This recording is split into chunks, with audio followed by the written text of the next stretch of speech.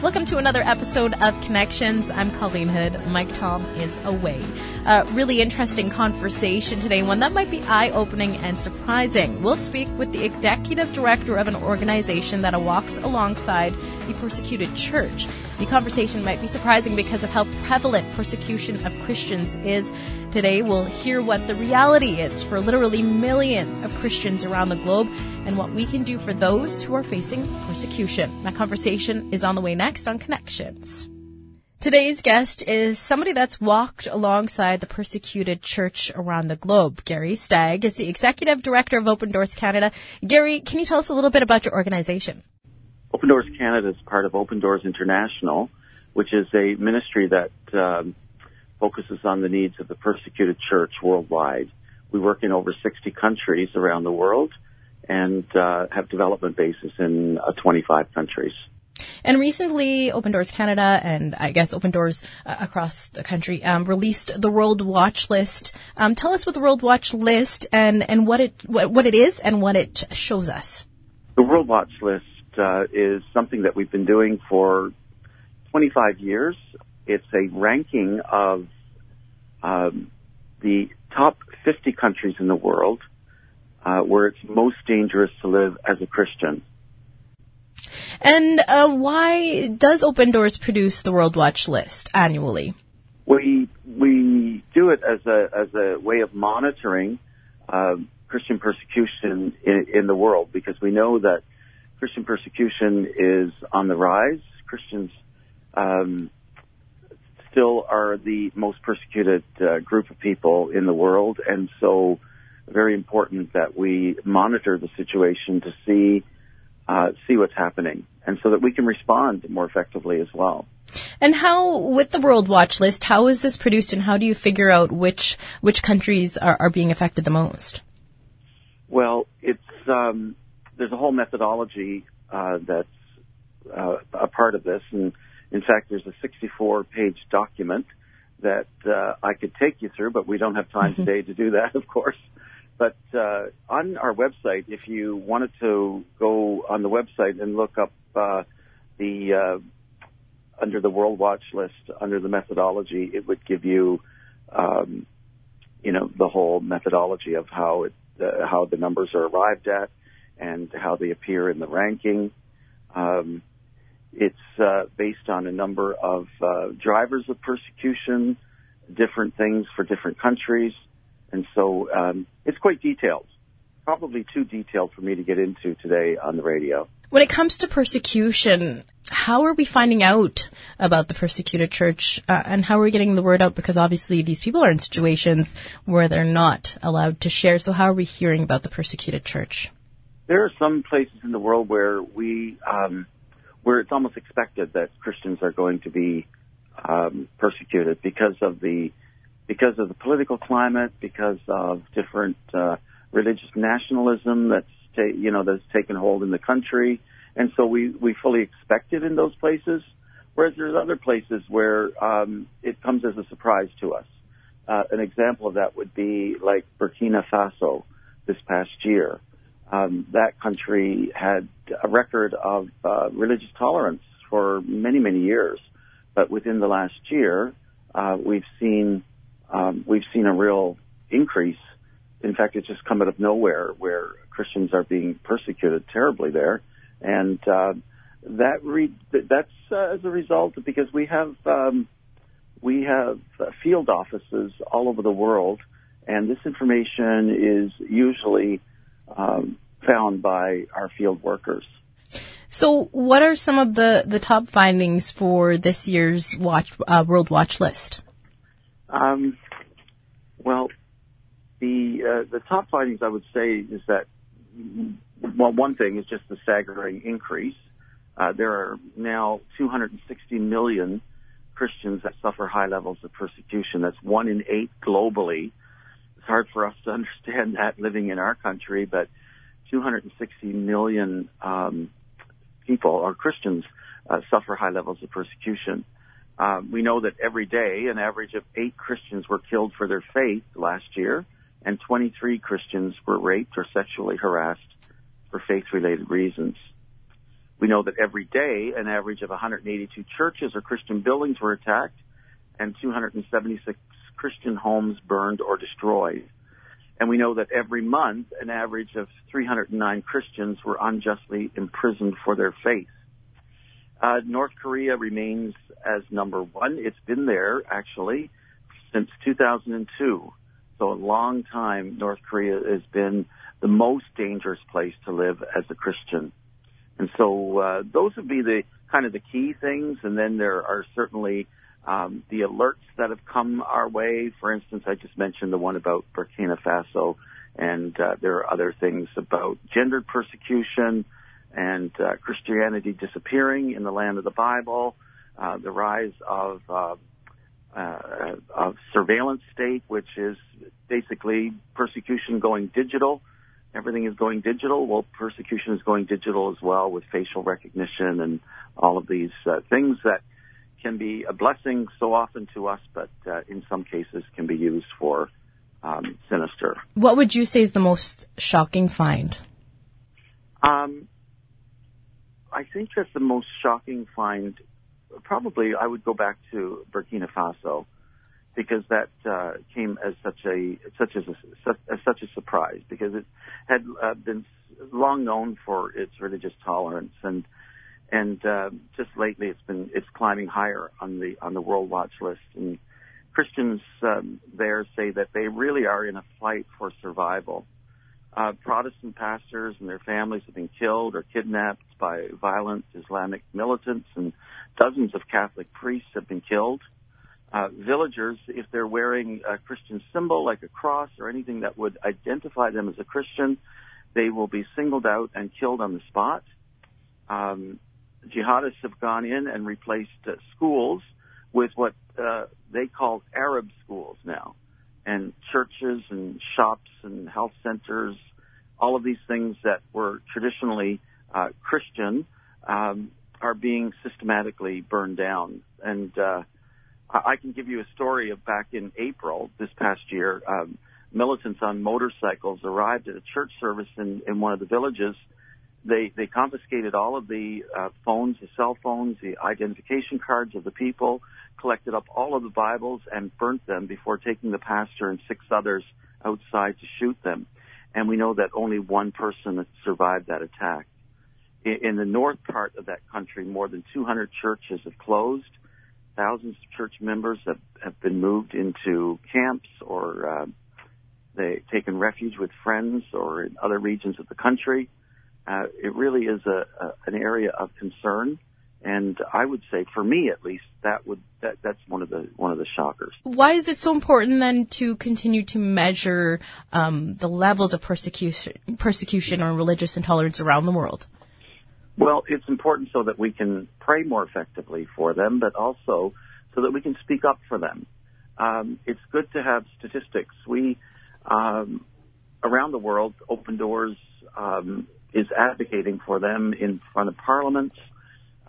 Open Doors Canada will be going to Ottawa and having a presentation to our MPs on March 11th. We're encouraging anybody to invite their MP. They can do that again through our website, opendoorsca.org. They can go in. We have cards, invitation cards that can be sent free of charge to MPs.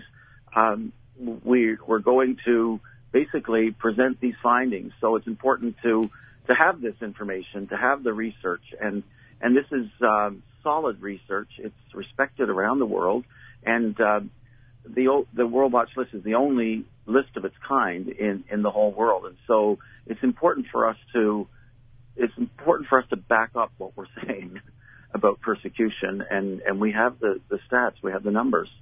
And speaking of stats, going back earlier, you were talking about the increase in the amount of people being persecuted and just the increase around about people being killed. What do the increases in difficulty indicate? Well, they indicate that persecution is not going away, that it really is an issue of our times. And I think that it's also an indication of where society is going generally. You know, if people do not have the freedom to choose their religion, to choose how they think about these things. Other things obviously are affected as well in their lives. And so persecution is real. It's not going away. And as the stats show, it's getting worse and worse. What do you think that most people don't realize about persecution in the persecuted church? I think that the thing that most people don't, I think when people think of persecution, their minds automatically go to violence against Christians. They think of the killings, the martyrdoms, all of those things. But the majority of them don't necessarily experience violence. What they experience is a constant pressure on their lives every day, where they can't openly express their faith. They're denied opportunities for education for their children.